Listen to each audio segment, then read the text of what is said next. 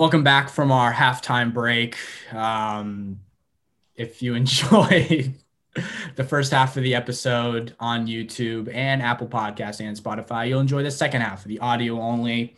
You don't have to look at my hideous tie, red sweater over the blue shirt. And Jack's got a lovely, what is that? Salmon polo? I'll go salmon. I'll take that. You'll take the salmon? Salmon works. He didn't want to say pink. Yeah, he doesn't want to say pink. Fuchsia. Anyways, we talked a lot about the Super Bowl, but Jack was angry he didn't get to contribute some more of his prop bets. So I know you were furious about that. What other numbers do you have, Jack? I mean, the only I think one obvious pick, it just seems obvious, is Mahomes minus 1.5 pass attempts over Brady. I just don't see Brady throwing it over 40 times. I think Mahomes is going to throw it 50. So I think that one could be crushed, but we'll see how the game goes. Obviously, we were talking earlier about how we think the Bucs will run it a lot more than the Chiefs. So this one seems pretty obvious, but we'll see how it goes. Ben, how much are we spending on Super Bowl Sunday? Oof. It depends because I have bets in place. I'm going to want to do some squares, and my roommates, they want to do this thing where you print out like a list of a bunch of like fun props, like commercial stuff, coin toss, what color Gatorade is poured on the winner. Please tell me you're picking red. Red never wins. I'm going water. You're going the Chiefs and the Buccaneers are red, correct? Yeah, but the Chiefs did orange last year. I know they did. All right. Why would they not do orange again? I don't know. I think it's going to be. There's got to be a cooler with water out there. There's no reason picking which color they're going to use. There's got to be a water cooler, it's just what brand of water is it going to be? Dasani. I don't know, Nick. Dasani. I've heard Dasani makes you thirstier. Really? Yeah, I'm more of a maybe just tap water. Then what's the favorite? Fiji water. Favorite? No, I actually don't know. Jack, you probably have that. What's the favorite? I don't know, but I personally, I think the two general flavors of Gatorade that nobody dislikes is orange and blue. I don't like go either way. I know some people really like other kinds, but I think if you hand someone orange Gatorade, they'll be like, sure. So I think orange is a really good pick. I want to say yellow was like, there's a bunch of years in a row, there was a bunch of yellows at the beginning. Like when they were doing those, like the inception of like the Gatorade pour, I want to say it was a bunch of yellow because yellow is the original flavor. I'm waiting for someone to change it up. I want like that teal Gatorade or purple Gatorade. Last year was supposed to be purple for Kobe, but that just didn't come to fruition. Didn't happen. No, it was like a huge favorite at one point. It was like minus 190 around kickoff. It was ridiculous how big of a favorite purple was because there was a rumor that was spread falsely that both teams would be having purple Gatorade in honor of Kobe Bryant. So right now, blue is the favorite, I think. Blue's the favorite. When's the last time blue was a winner? Oh, wait, no, I'm wrong. I was reading the wrong thing. It goes orange is the favorite by a lot, and then red and yellow. What's water? 9-1. What's water? That's crazy about this water. 700. 7-1 for a clear. Okay, bang. That's my pick. So Ben's got water. I'll go favorite with orange. Benjamin, dump water on your head coach when you win a Super Bowl, Poon. I just think that there's got to be a water bin out there. Then what if they pick that instead of the Gatorade? Anybody recently picked water? I want to say there's been water. Yeah. Parlay, clear, and heads. Clear and heads. And then National Anthem. National Anthem's a fun one this year because it's a duet for like the first time in a while. So people are thinking over because there's a lot more time for pauses. Like if one person stops singing and the other one keeps going, then that's just going to be a little bit longer. That's true. I told Jack about this. I've been getting into FanDuel over the last. Welcome. Yes, thank you. I would like to go over my big game bingo card. A couple of those. One of them is where is it? Awarded when another celebrity artist performs on stage with The Weeknd. Do you think that's going to cash? What'd you say? That'll happen. Will someone join the weekend during the halftime show? Like Bruno Mars at one time. Yes. I would be shocked if no one the only reason why maybe not is because of COVID. COVID, maybe, yeah. Oh, I think that would. Or Florida. Or Florida. It doesn't matter. But honestly, even if is like the bubble right now. Like the Chiefs aren't even getting it until Saturday. But it's not like a surprise though, Jack. Like the person that's a surprise to everybody else, everybody already knows, or they already know that they're gonna be on the show, so they can quarantine and do whatever. It's like if someone's doing it, they already probably know that they're gonna be the surprise guest now. Like Bruno Mars didn't jump on stage and start singing, did he? I don't know. I mean, I know the Chili Peppers have jumped on before. I know Missy Elliott made an appearance one year. There's been some pretty interesting characters up there. Shakira and J-Lo, that was interesting. That was last year. That was crazy. That was funny. Was it Lady Gaga who jumped off the stadium? Was that her? Yeah. Hey, that was the Patriots Falcons. That's right. Timberlake's was awful. Yeah, I'm fine. That was really bad. I'm fine with any performer. If Olivia Rodrigo steps on that stage and sings her damn driver's license song, I might flip. and mute the TV for a little while. I think everyone muted their TV last year. I have another square. Awarded when Giselle, Tom Brady's wife, is shown in the broadcast at any point during the game. That'll happen. I'd be shocked if that didn't happen. What's the odds on that? Like minus 500? Oh, there's no odds. It's just he gets a board and he's got to make bingo to cash. Oh yeah, I like that one. So what's on that row? So I've got the halftime one and the Giselle one. So we'll go up that one. A rushing touchdown awarded for any touchdown run, but not awarded if a fumble is recovered in the end zone for a touchdown, unless it was the initial rusher with no other intervening possession by another player. Holy. Yeah, I mean, that's way too complicated. Just rushing touchdown. Rushing touchdown. Well, they have to cover their bases because, is a defensive touchdown really a rushing touchdown? Kind of, but like a fumble recovery for a touchdown. Not according to FanDuel. No, kind of, but not in the spirit of the bet you're making. It's not is what they're trying to cover. Fair enough. I would only consider you've got a defensive or special teams touchdown. Like they're rushing, like you catch the kickoff or the punt and you're just running. It's not like that's not a rushing touchdown. A special teams touchdown. Offsides, you can call FanDuel. They're designed to score. No, I understand. I'm agreeing with what you're saying. I'm saying that's why they have to throw these disclaimers. Awarded when any fair catch in which the player signals for and completes the fair catch in the second half. Okay, that's your row. That's on the far right side. That's good. That should happen. Fair catch. Your issue is if there are any punts though. There could be no punts. I know. If the Buccaneers punt more than twice, they're probably going to lose. Well, it's the second half is the problem because teams are going to probably be more inclined to go for it. So you're probably going to need a punt from the team that's ahead. Yeah. Well, it's so far I've invested a little bit of money in FanDuel. We have yet to win. We've yet to win any daily fantasy lineups. We've been doing daily fantasies. Yeah. We've only been doing NBA so far, and we just haven't been pulling out any wins, unfortunately. Shout out to Miami winning outright tonight, plus 11.5. Against who? Duke. Are they up right now? Did they win? Game ended. Miami won by 5.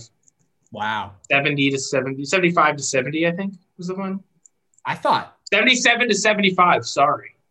2-point win. I thought Duke was going to get rolling finally. No, they're just not good. I know. They have a couple good pieces. I watched my first Duke game of the year the other day. I really like Jalen Johnson, but besides that, they're just a bunch of college basketball players, and that's not usually what Duke is. So Matthew Hurt has so much coming into Duke, and he's really not lived up to it, in my opinion. I think he's a leading scorer, though. He's averaging a quiet 19 and 8. He shoots a lot. He's okay, but their guard play is just not there. They don't distribute the ball very well. They all are wild and careless with it a lot of the time. Their forward plays there, I would say. I would say the combo of Johnson and Hurt is pretty solid. But you guys got Kerwin Roach. He's okay. What's the other guy? DJ Stewart and Jordan Goldwire. Goldwire's a senior, and he never panned out. His jump Goldwire's terrible. He can't do it. I was watching the first half before we got on the podcast, and he had this wide open fast break layup where he just chucked it. There was nobody near him, and he didn't even try to put it in the basket. It just must have slipped or something, because it didn't just like go hard backboard. It like hit the top. It like slipped at the top and hit the top of the backboard. Just fell straight down. Do you guys agree with me on this? The old coach, I'm talking Boeheim, Krzyzewski, Roy Williams, Tom Izzo, do they need to go? Like, is their time over? Interesting. Boeheim's not personally, as since I've been watching Syracuse, people are getting frustrated with Boeheim. They want not Eric Devendorf. Jerry McNamara. Yeah, Jerry McNamara. They want him to take over as head coach because he's a great assistant coach. I see the same thing happening at Duke with John Shire, a guard, a former national champion. Same thing with Jerry McNamara. Those guys kind of just become cult figures at the school, and kids will get behind them quick. And I think recruits will too, because they're a more modern era. Like Jerry McNamara played with Melo. Like all the kids who are going to be committing next few years, Melo, they love Melo. And then same with John Shire, who's people remember watching that game, who are now getting recruited. And I think they'll relate more to them. I think Boeheim, I've heard some stories about practices at that school where he's not physically fit anymore to like be running around yelling, being really active. Yesterday? Please tell me you saw the video of him falling out of his chair the other day. I did see that. Yeah. Saw that, right? He got way too excited. He drank too much before the game, got excited when his son scored a little bucket, and just fell. Yeah, he's done well with his kids. His other son plays for Cornell, and Buddy's pretty good player for Syracuse. So he's great guy, great overall coach. He's had some troubles in the past with off-court things, but for the basketball world, he's been a very good figure. Yeah, and I think it's time to end. Izzo, on the other hand, his team is just not very good. He did really recruit very well. It feels like I've watched a bunch of Michigan State games this year, and they're just very bipolar. When they have games where they either look fantastic or just terrible. I think they scored 38 points in their last game against Rutgers. 38 was it wasn't even their halftime score. That was how many points they had in the full game. There was more minutes that elapsed than points scored, I'm pretty sure, for them. That's rough. That's tough. Yeah, we're past the point of the practicing excuse. Like Ben and I were talking basketball the other day, and he'd mentioned how these teams haven't been able to practice as much, so the freshman-heavy teams aren't developing quick enough, like Kentucky, Duke, Michigan State probably has a few good freshmen. And I know, for example, my school, Siena College, up in Loudonville, New York. Metro Atlantic, baby. Had 11 practices before their first game. And their first game was in January because of COVID. They had 11 practices. It's not enough to truly, and I'm sure at other schools where you have more like highly talented, like top 100 recruit freshmen, that's not enough to get into the offense when they have all this athletic ability. And I feel like that's happening to a lot of these schools. And now it's catching up on them, where these teams like Baylor, who are, I watched the Baylor game the other day. It's the same names as last year with Butler, Mitchell, Vital. Like these guys are just, they've played together before. I know Suggs is a freshman, but at Gonzaga, they're just a lot of Timmy, and those guys they played together before. Ayayi, Kispert. Yeah, that guy, Kispert's good. Like they played together before, and it was easier for Suggs to just kind of blend in rather than start. So I've been watching a few Baylor games, and one guy I've really started to appreciate is Matthew Meyer. That guy could be starting on so many different teams, but he accepts his role at Baylor. He comes off the bench and brings so much energy. And I just feel like he's that guy in high school that all the girls drooled over because he had the long, luscious lacrosse hair, and he was just draining threes all day. And those guys have been huge the last few years in these tournament games. I mean, I remember that Villanova team a few years ago with they had like guys like Gillespie coming off the bench. And then prior to that, they had guys like Phil Booth coming off the bench. And it's these teams where they have bench players. And you've seen these Duke, Kentucky teams, their bench play hasn't been good in a few years now. And it's really starting to catch up with them come tournament time. And I agree that like these Baylor, Gonzagas, they're 7-8 deep, but they're really good players 7-8 deep. Like Ben was mentioning Duke earlier, and Roach, not a very good bench player. He's not doing much off the bench. You need to have 8 good players to win the tournament. And a lot of these Duke, Kentucky, Michigan State, they're not having time to get 8 good players. Nope. Nova's got a strong duo with Gillespie and Robinson Earl. They're scary. That's a strong team. Yeah. I don't think they had the firepower to go all the way this year. Just in comparison to those 2 teams that won, I don't think this team is at that same like elite level. But I think they don't have the names per se. They have Jay Wright. They have a great coach. Without Jay Wright ever.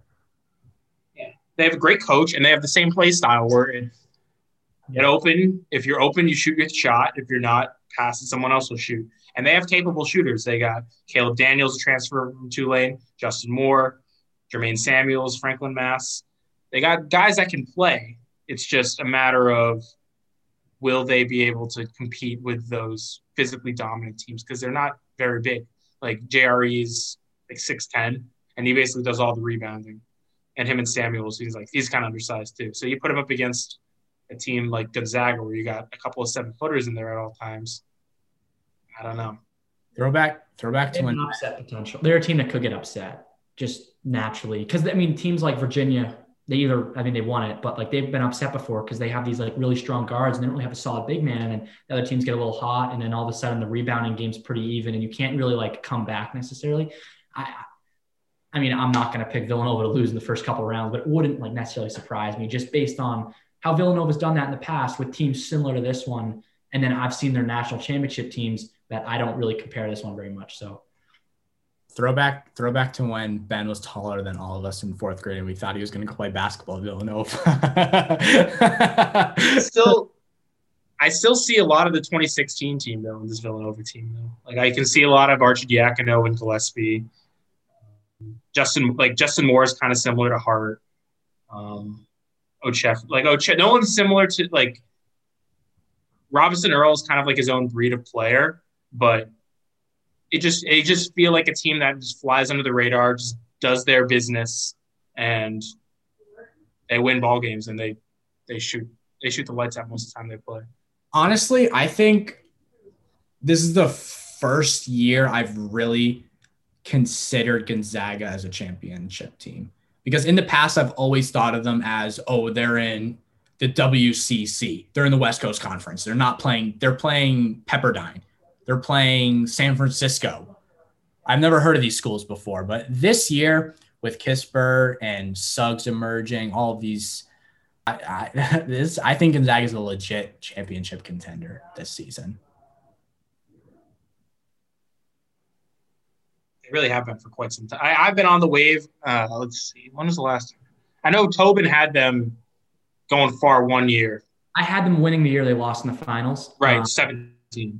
But the difference is now is they have a NBA player on their team. Zach Collins. They have a lottery pick now. Zach Collins. 3 lottery picks, potentially. Zach Collins went in the first round, but he wasn't like an NBA player, in my opinion. Like Jalen Suggs is a true one and done. Like Gonzaga really hasn't had that. They were deep that year too. They had Killian Tilly was still on the bench that year. Josh Perkins was a great guard who had some experience. They had Shemek Karnowski, I remember big man who's now playing overseas. My favorite. Williams Goss. Williams Goss, my favorite player, and I thought they were gonna get it done. They got a little lucky. They got to play an 11 seed in the Elite Eight in Xavier, and they got to play a 7 seed Cinderella SEC team, which isn't really a Cinderella, but South Carolina shocked some people that year. And they kind of got to breeze to the championship, and then North Carolina deserved it at that point. But that was a great game. Similar, but now they have number 1 best player in my opinion, number 1 overall pick. Number 1. Gonzaga's never had that before. I wouldn't be surprised. He goes first. I think he's going to go first. I think Cade's going to go first. He's just Oklahoma State's not a good team. Like. He's really good, and they have projected to be a 4 seed. He's probably getting because of him. Paid an absolute bag at Oklahoma State. They are handing him so many Ben Franklins at that school, and he could go to such a. Let's hope not, but we're pro NCAA podcast. Pay the players. Pay the players. Ben, how much is Juwan Howard paying those boys? I don't know. To be quite honest, I think they all came on their own fruition because they wanted a great Michigan education. Shout out University of Michigan, my alma mater, or my current school. But let's talk about them a little bit. What do you think? What are your guys' impressions of them watching them so far this year? Because I'm going to have my biased opinions. I think they're the best team. I'm going blank. Who's a 7-footer? Why am I going blank on his name? I think he's one of the most underrated big men in the entire country that doesn't get talked about. He's averaging, 16, 17 points? Around there, yeah, like 16 and he's 7 8, foot. I want to say his number. And when you go in the tournament, I don't think many teams can stop him. I don't think many teams have a legit 7-foot center that can stop Dickinson. And I think that's really helped him in the tourney. Neither do NBA teams. Like, he's a rare breed. He's an NBA. Like, he could make a franchise. Just, he might not be a big scorer in the NBA, but I mean, just his presence. Like, the team like a Celtics have been looking for that for years. Just like a true center. He's going to be a very valuable player in the NBA in maybe next year. I'm not really sure what his projections are, but I don't know. I don't know much about this Michigan team. I know Wagner's little brother has been pretty good. But I think Dickinson, honestly, Barstool Bench Mob has been loving Dickinson all year. They've been putting him in their top 5 players for a while. Like, they've been hyping him up a lot, and their record of 1 loss is they easily could be the best team in the country. I personally put them just 1 step below Baylor and Gonzaga, but I do think they're better than Villanova. So, from my perspective, watching basically, yeah, I mean, I've basically watched every dribble of this team's season. Dickinson he's a player. He's absolutely just a stud in the front court. Beginning of the year, I was much higher on him than I am now. But I definitely attribute some of that to recency bias and the fact that the Big Ten is probably the deepest big man conference in the country. You got guys like Coburn at Illinois, Garza at Iowa, you got Robbins at Minnesota, you got Trevion Williams at Purdue. The list just goes on and on. And these are guys that Dickinson, a freshman, albeit, has to go up against every night. And he's not really putting up great scoring numbers currently, but he's still rebounding. He's still making the right decision a lot of the time. And he's contributing vastly to the win. I misspoke before. He's averaging 15 and 7. Those are still great numbers. But he's great, especially for a freshman. He's leading the team in points and rebounds.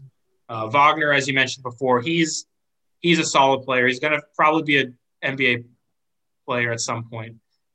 His 3-point percentage is definitely on the lower end of what we've been expecting as a player, but he defends at an elite level. He rebounds great for a guard, and he's a great foul shooter. But the overall jump shooting of his needs to improve if he wants to be a lottery pick. I think 1 more year would probably serve him pretty well. But other than that, just the cohesiveness of the Michigan team is really what I think is going to allow them to thrive in March, considering the fact that they have 2 seniors, 1 grad transfer, and a lot of guys – or 2 grad transfers, and a lot of guys off the bench that know their role and can contribute to just fluidity on offense. It's really something scary in March, especially a team as efficient as they are on offense. Yeah, I mean, this year I really plan on not being super creative with my bracket. If it's possible, I'm going to go Gonzaga, Baylor, Michigan if they're all 1 seeds. I just think with the lack of practices for these schools, for some of these schools, the just unexpected games and rescheduling and all these problems, these teams that are deep are just going to be better. And I don't think there's going to be I just think this is a good year to just kind of go all 1 seeds and just let it roll, because everyone who tries to pick predictions, like underdogs, it's really going to be tough this year. They don't have to travel either. They don't have to play 2 games and then go travel across the country to go play 2. All in Indiana. All in Indiana. And I'm sure there's limited fans or probably no fans. I'm not entirely sure on that, but it definitely benefits the better team. Because when you're at a neutral site or a somewhat neutral site, whenever an underdog gets going, you have 5 better players on one side of the court than the other team, they're going to win.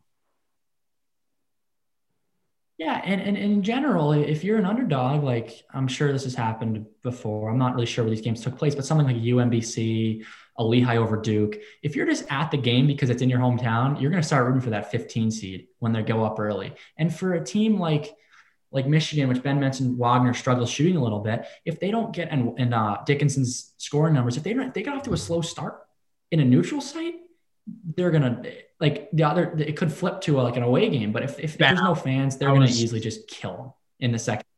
And there's no like fan support. And I was think looking that's at really gonna benefit the one bracketology seeds. thanks to our boy at ESPN, Joe Lenardi. He's got Michigan in the bottom right corner facing UMBC. What are your thoughts on that? What are your does that scare you? I know that scares you a little.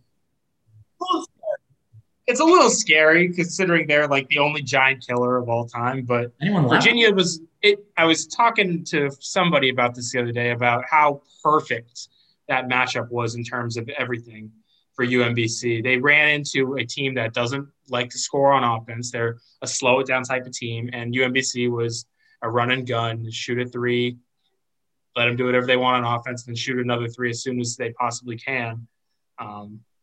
Everyone always says those 116 games are blowouts, and that game was a blowout, just in the complete opposite direction of what is expected. A complete swing, 20-point swing in the second half for UMBC. Yeah, it's a little scary. What is that? 3 years ago, a lot of those guys, I'm sure almost all of them are graduated by now. Only people that would still be there are freshmen, right? There might have been one freshman starter. So. Yeah, they would be. No, it was 18 because the next year they won. Loyola Chicago, right? That was the same year. Yeah. Yes. Yeah, I just think the way what people I'm starting to realize more because I go to a mid-major school and we're projected to be like a 14 seed. We would have been a 15 last year if they had the tournament. Like people have to remember that they won their conference. Their play style is like the dominating thing in their conference. So they're used to running and gunning and that's how they play. So if they get a hot shooting night, they're used to being in the lead. People who don't know basketball very well just say, oh, Duke's playing like Lehigh, no-name school, whatever. Lehigh had really good players, obviously had a superstar. They're used to going and dominating and beating everybody. So once they're ahead, they're used to that. Just keep running. These teams aren't playing defensively to try to not let Duke score or not let Virginia score. Virginia, that was kind of a trap game. But in other years, like Missouri or Norfolk State over Missouri, these teams know how to win. They also love playing. They're in control of probably 90% of their regular season games. That's so actually, if that happens in the tournament, they're used to it. It's actually a really good point. But you're telling me if I go to Marist or something, or even Monmouth, and I mention Siena basketball, they're all going to be scared. Like, scared. I mean, it's not the ACC. There's a lot, since those schools are heavily populated with student athletes compared to like a school like Michigan, where it's just so many more people, you're going to get a lot more like a tight knit group of fans who are friends with the athletes. Like, it's just a lot more likely for me to be friends with a basketball player than Ben, just solely based on size. Or you too, Nick. Just there's only 950 kids in my grade compared to thousands and thousands. So it's just a tight knit group, but it's the same percentage of students who also like don't follow basketball. I'm sure there's plenty of Syracuse students who don't. I mean, everyone goes to the Duke game just a pregame, so they can have the whole pregame festivities beforehand, go to the game, and then after the game, just get more drunk. I guess that's how it works at our schools. I'm sure the same thing with you, Ben. And we don't really have like basketball, like for football for sure, but basketball games, it's usually just you go to Chrysler and you watch the game.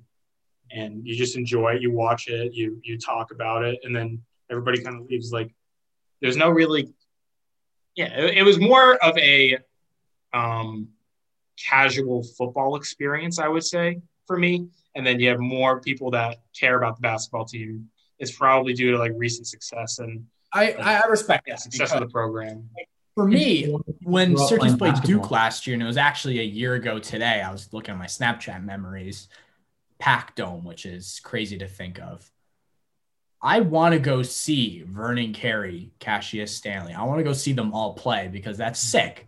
They're throwing down windmills in warm-ups, and I'm realizing my team is about to get absolutely smacked against this Duke squad. But yeah, Ben, I want to ask you quick.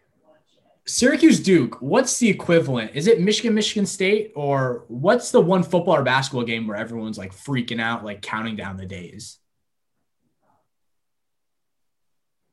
Are you saying like we go into the basketball way better season than at Syracuse and we're like, everyone can't wait for the Syracuse Duke game. Like, that's the one game that marked on their schedule.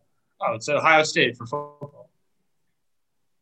Everyone, the Ohio State game for football, even though it's not much of a rivalry anymore, it's still like it's the game. Isn't that the nickname for it? It's the game. One of the biggest oldest rivalries in sports history, but not much of a rivalry recently. But I'm hoping this is the year we finally figure it out. Now we got a quarterback finally. I did not even. Now that he's re-signed, I'm gonna have to reassess after this upcoming year. But I'm glad that Don Brown got fired because last year the defense was pitiful. One of the worst excuses of a defense I'd ever seen in my years of watching football. And I have been a Giants fan for 12 years. I'll make my college football playoff prediction already. I'm going to go number one. I'm going to go with the Alabama Crimson Tide next year. Don't know anything about their quarterback coming in. Don't care. Number two, I'll go with the Clemson Tigers, and I'll go 3, Ohio State. Number 4, just pick any team from the Power 5. Just some random team will go undefeated. But in my 20, I'll even go further. My 2022 prediction will be number 1 Alabama, number 2 Clemson, number 3 Ohio State, and that will go for probably another 3 or 4 years. And I'll probably miss like 1 or 2 every once in a while. 1 Alabama, I don't think I'll number miss 2 Clemson, number 3 Ohio State. Yeah, it's like that's why I think they need to increase the number of teams in the playoffs for college football. I had an idea. At least 8. Have you guys thought? My thought process with this is, if you go, my thought process was 8, but if you go undefeated, you are 100%. I mean, the odds of having 9 undefeated teams, I don't think it's really even possible. But if you go undefeated, you're in. So, for example, my 8 seed last year at the time of the thing would have been San Jose State. They would have gotten mauled. But if you start your season with a 0.0% chance of winning the national championship, like that just isn't like I'm a golfer for Siena. It's not going to happen, but like I have the same opportunity to win the national championship as the kids on Vanderbilt, Alabama, Oklahoma, the favorite teams. We win our conference, we win regionals, we go to the national championship. There's a chance. You get these teams like Cincinnati, they had a 0.0% chance to win the national championship. I'm not a fan of that. They should have. Because it's not a tournament; it's an invitational, which is, in my opinion, is kind of stupid. I think it should be 8, and I think every undefeated team should make it. And then you rank, and if there's less undefeated teams, you get more teams like Oklahoma in, or whatever 5 and 6 would have been. But I think this year it would have been San Jose State as 8. Cincinnati would have been, I think, a 6, and was Coastal Carolina still undefeated? They would have been 7, in my opinion. Cincinnati, I think I would have had 6. I would have had Oklahoma at 5. Or no, Texas A&M. But one of these Oklahoma or Texas A&M has to drop to fill in. I just need all the undefeated teams to make it is my main point. Like, you got to start your season with a chance to win the national championship. That's an interesting. San Jose was going to be a 50-point underdog to Alabama. But I was very shocked Texas A&M didn't make it over Notre Dame. I thought that Clemson game would beat Notre Dame in the ACC championship. It should have told the playoff committee Notre Dame is not a playoff.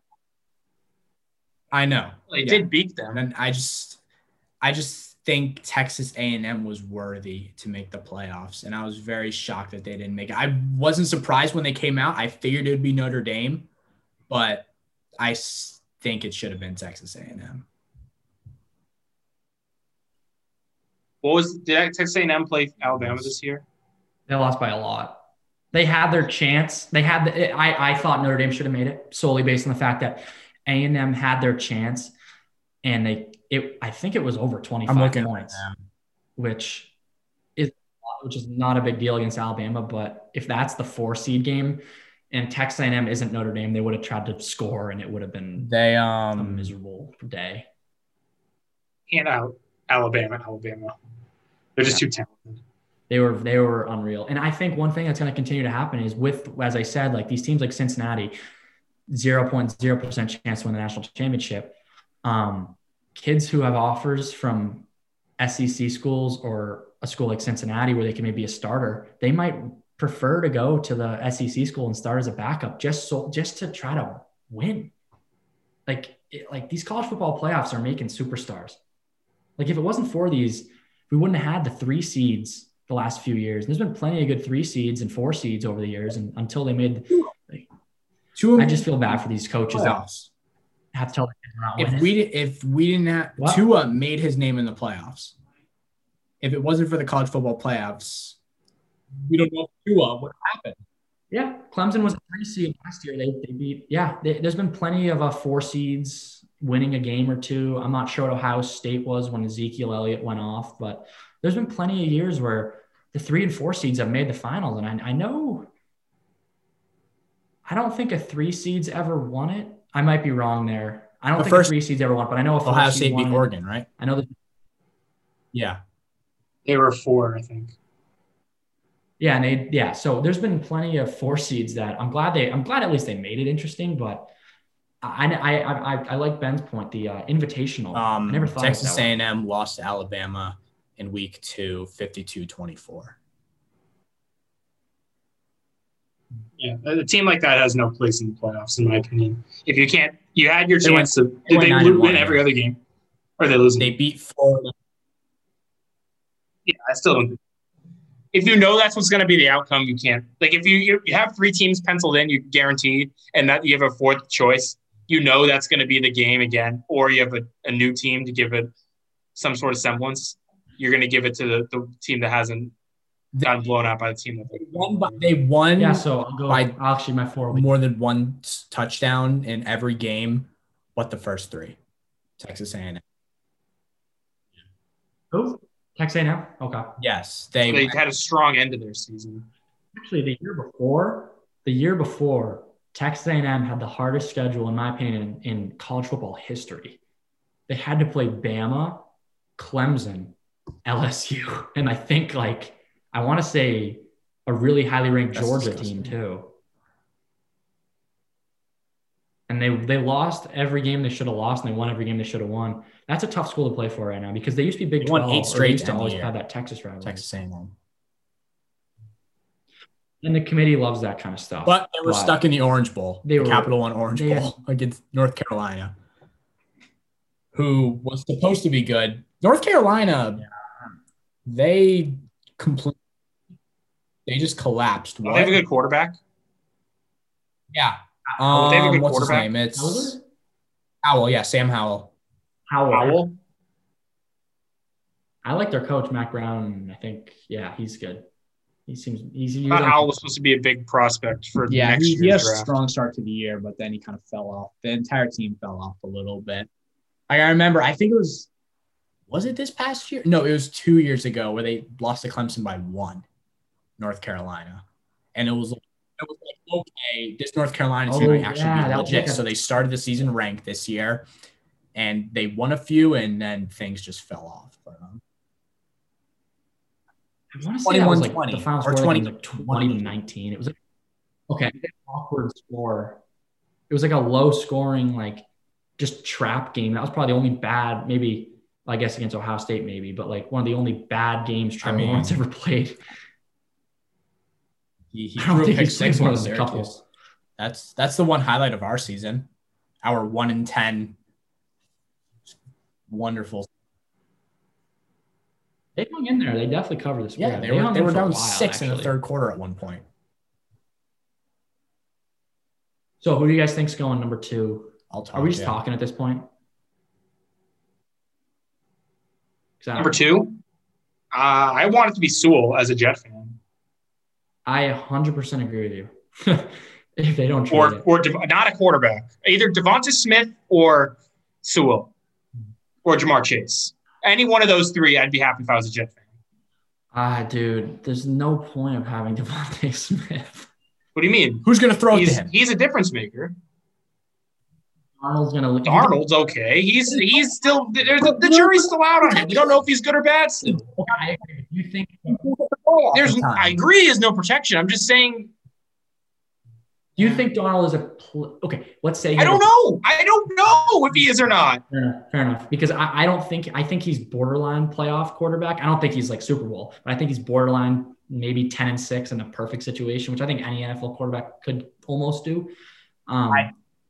They need to they need the lineup. I agree. Either Sewell or a weapon. Can't start over. Maybe Ben knows more than me. I don't know one position they don't need. Exactly. The Jets are training. I think Deshaun gets his way out by April. I think he'll force himself. If he doesn't, I don't know what he want to. yes, that's where he wants to go. The Jets? I think he'll get.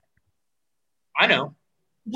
My thing is, why would he already proved that he isn't good enough to make a bad team good. So why does he think he's going to make the Jets good? He's going to take years. Like, he just took a whatever shitty roster and they went 4-12. The Jets are worse than the Texans roster wise. They're not going to. Well, it's not necessarily thinks he can turn them around. I think he knows that the Jets are marketable, so he's going to be able to make money through that. And he does not want to be in Texas, in Houston anymore because of Easterby and all their crappy front management. They're nonsense. I think JJ Watt's out of there. Okay, so what do you think the perfect realistic fit would be for Watson? Like, not just because I know you like the Jets, but like a realistically like perfect fit for him to. I think he'd be great on the Giants personally. I say the Broncos then. He'll be a great fit for the Broncos. Let me see. Let me give me a second. I'm a little biased because I see him in either. This isn't podcast. I think we're just blabbering at this point. I think football team. They were a quarterback away from 10-6 or 11-5. Yeah, they were a quarterback. You don't think Heineke's the future dominating in the nation's capital? I mean, not if they can. Based on Stafford's trade, I think he'd be a great fit. 4 first rounders. Get rid of Jimmy G. Okay. I mean, that team was in the Super Bowl last year. Okay. Yeah, but you see the rumor today, Nick, about with the Vikings, how they're going to give up Garoppolo and 2 picks for Cousins, and the Vikings said no because they want they wanted a first rounders instead of. So I think Butler sent it for Kirk Cousins. It was 2nd and a 4th, and Jimmy. Like that? Yeah. Like that, Cousins, who's like straight up those 3 assets. I don't think he's top 20. I'm a Garoppolo fan. I like Garoppolo. I think he'd do pretty well in New England. I thought that was realistic, but who's the quarterback going to be for the Pats next year? I mean, realistically, some draft pick. I don't know. They've never had to draft a quarterback before, so this will be pretty interesting because I think they officially said they're done with Newton because he's not. They can't. They said at the end of the year, but what's up with Stidham? Is he still on contract? I don't think he was ever like supposed to be a starter. I think he was just going to be a backup, career backup, like kind of like a Hoyer. But yeah, my personal thing, I think Watson on the football team. I think that I personally. They were pretty well rounded besides quarterback. I mean, Gibson's up and coming, McLaurin's up and coming, Trey Young, Deron Payne. That defensive line is insane. The Bucs did a very well job protecting. Now Ben's promoting the fact that he's a student athlete. What did you say, Ben? Yeah, that's a good idea. I didn't really think about the football. Yeah, Washington. I mean, what's his face? Just stepped up. Their receiver. Yeah, he took a McLaurin. Was this his second season? And he needs a Deshaun Watson. Yeah. Yeah. And they had that Thomas guy who's going to be, I think, a top 10 tight end next year. He might have already been this year. I just think everyone loves Gibson, McKissick. Like they're actually like good. They just didn't have a quarter. They went 7-9 with like first of all, Chase Young, wow. But that team is so young and they won the division. Like they're actually good. Like they fought hard against. They didn't win the division. They just didn't lose. I would totally. No, I'll give you that. But they made the playoffs. I would totally bet on the NFC East being one of the best divisions next year. I don't see any team in that division. Some regression. Besides I don't see any team in that division going under 6. Dak will be back. I think he'll be fine. What about Philly? They're not that good. That was the one team I could, if they go 5-11, 4-12, I wouldn't be surprised. But I think the Giants are getting better. I think football team's the best overall team in that division by a long shot. It's bad, Jack. I remember we were talking on the phone like week 2, and I was like, "Oh my God, Dallas is going to win the division. They're so good." Dak Prescott snapped his leg 2 weeks later, and that ruined my fantasy season also. Yeah, they would have went based on the rest of their season. They probably went 9-7, and that team had Giants were 10-6. I will go to my grave saying this season. Was it week 17? Week 17 ruined it for you guys. They cheated. The Eagles cheated. That's not why they didn't make the playoffs, but it's certainly that's going to definitely become more of a rivalry now. I mean, now that the coach is gone. Yeah, every Eagles game is personal going forward. But now they have a different coach now, I guess. But actually, it was Butler that had told me like a couple days before that game happened that they were going to play Sudfeld at some point. No, I remember that. Yeah, and I remember seeing the tweet. Whatever, and I didn't not expect it, but people have to understand that their job isn't to. I mean, their job is to win football games, to win the game. But at the same time, Doug Peterson. Maybe it's the last. He had already assessed him. The guy had played a couple of times in his career, and he's practiced for 3 years.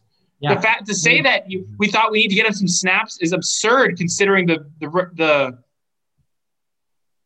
magnitude of like the situation. Like it made no sense. I just don't see why they do that to the Giants. Like I figured they hate all 3 teams in that division. Like I don't think they hate the football team any less. Well, I know it was stupid though. He lost his locker room by doing that. They had to fire him. Yeah, he knew he was getting fired. I don't think the Eagles would have won with Hurts, but I mean, it would have been more entertaining for me personally, just as someone who didn't really care who won. I think that would have been a little better. Oklahoma's got 15 points in the first half. Or what? It's 20-15 with 2 minutes left in the first half. For the Oklahoma game? 2 minutes. Yeah, Texas Tech is up 5 with 2 minutes left in the first half, 20-15. That is, I'm saying, the way I look at that is second half of a high school game, and it's 20-15. All right, I'm not winning money yet on my FanDuel. Come on. Basketball. I think I bet 2-3 basketball things this year just because I'm being stupid, and I think I'm 2-1. Kevin Henderson texted me one day. I was like, dude, you got to bet this, bro. It's such a lock. And I actually won. Like I thought I was just throwing $15 away, but it actually hit. And I was like 20 games. What? I was like 20 games over 500 last year for college basketball. This year I'm struggling a little bit. Yeah, last year I was bad at it. I've always fallen those traps of like the ranked teams like 1-point favorites on the road. And I'm like, oh, dude. Because like it's like Clemson versus someone stupid. Their team's just so much better, but like it's college basketball. It was Ohio State. They fucked me. Like at the beginning of the year they were banging me, and then they just sucked. They're not a good state. They're 7th in the country right now. Yeah, I don't even know one player on that team. You probably do. Those brothers still there? Brothers? Oh, the Wessons? No, the Wessons are not. They were seen. I'll be back in a second. The Wesson brothers, like who's number 7 in the country ranked? Oh, I didn't hear that. Ohio State. Houston's 6 now. They're 5. They moved. I thought it was 6. 5. I think Texas is down to 6 because they lost to Bama. Yeah. Or not Bama, Oklahoma. All right. Everyone, I hope you enjoyed this audio version of the podcast. Hoon's got to go be a student athlete, do some pong. Jack Tobin's just decided to pull a Bill Belichick. I'm looking for the dog, though, in his chair right now. We'll see you guys next time.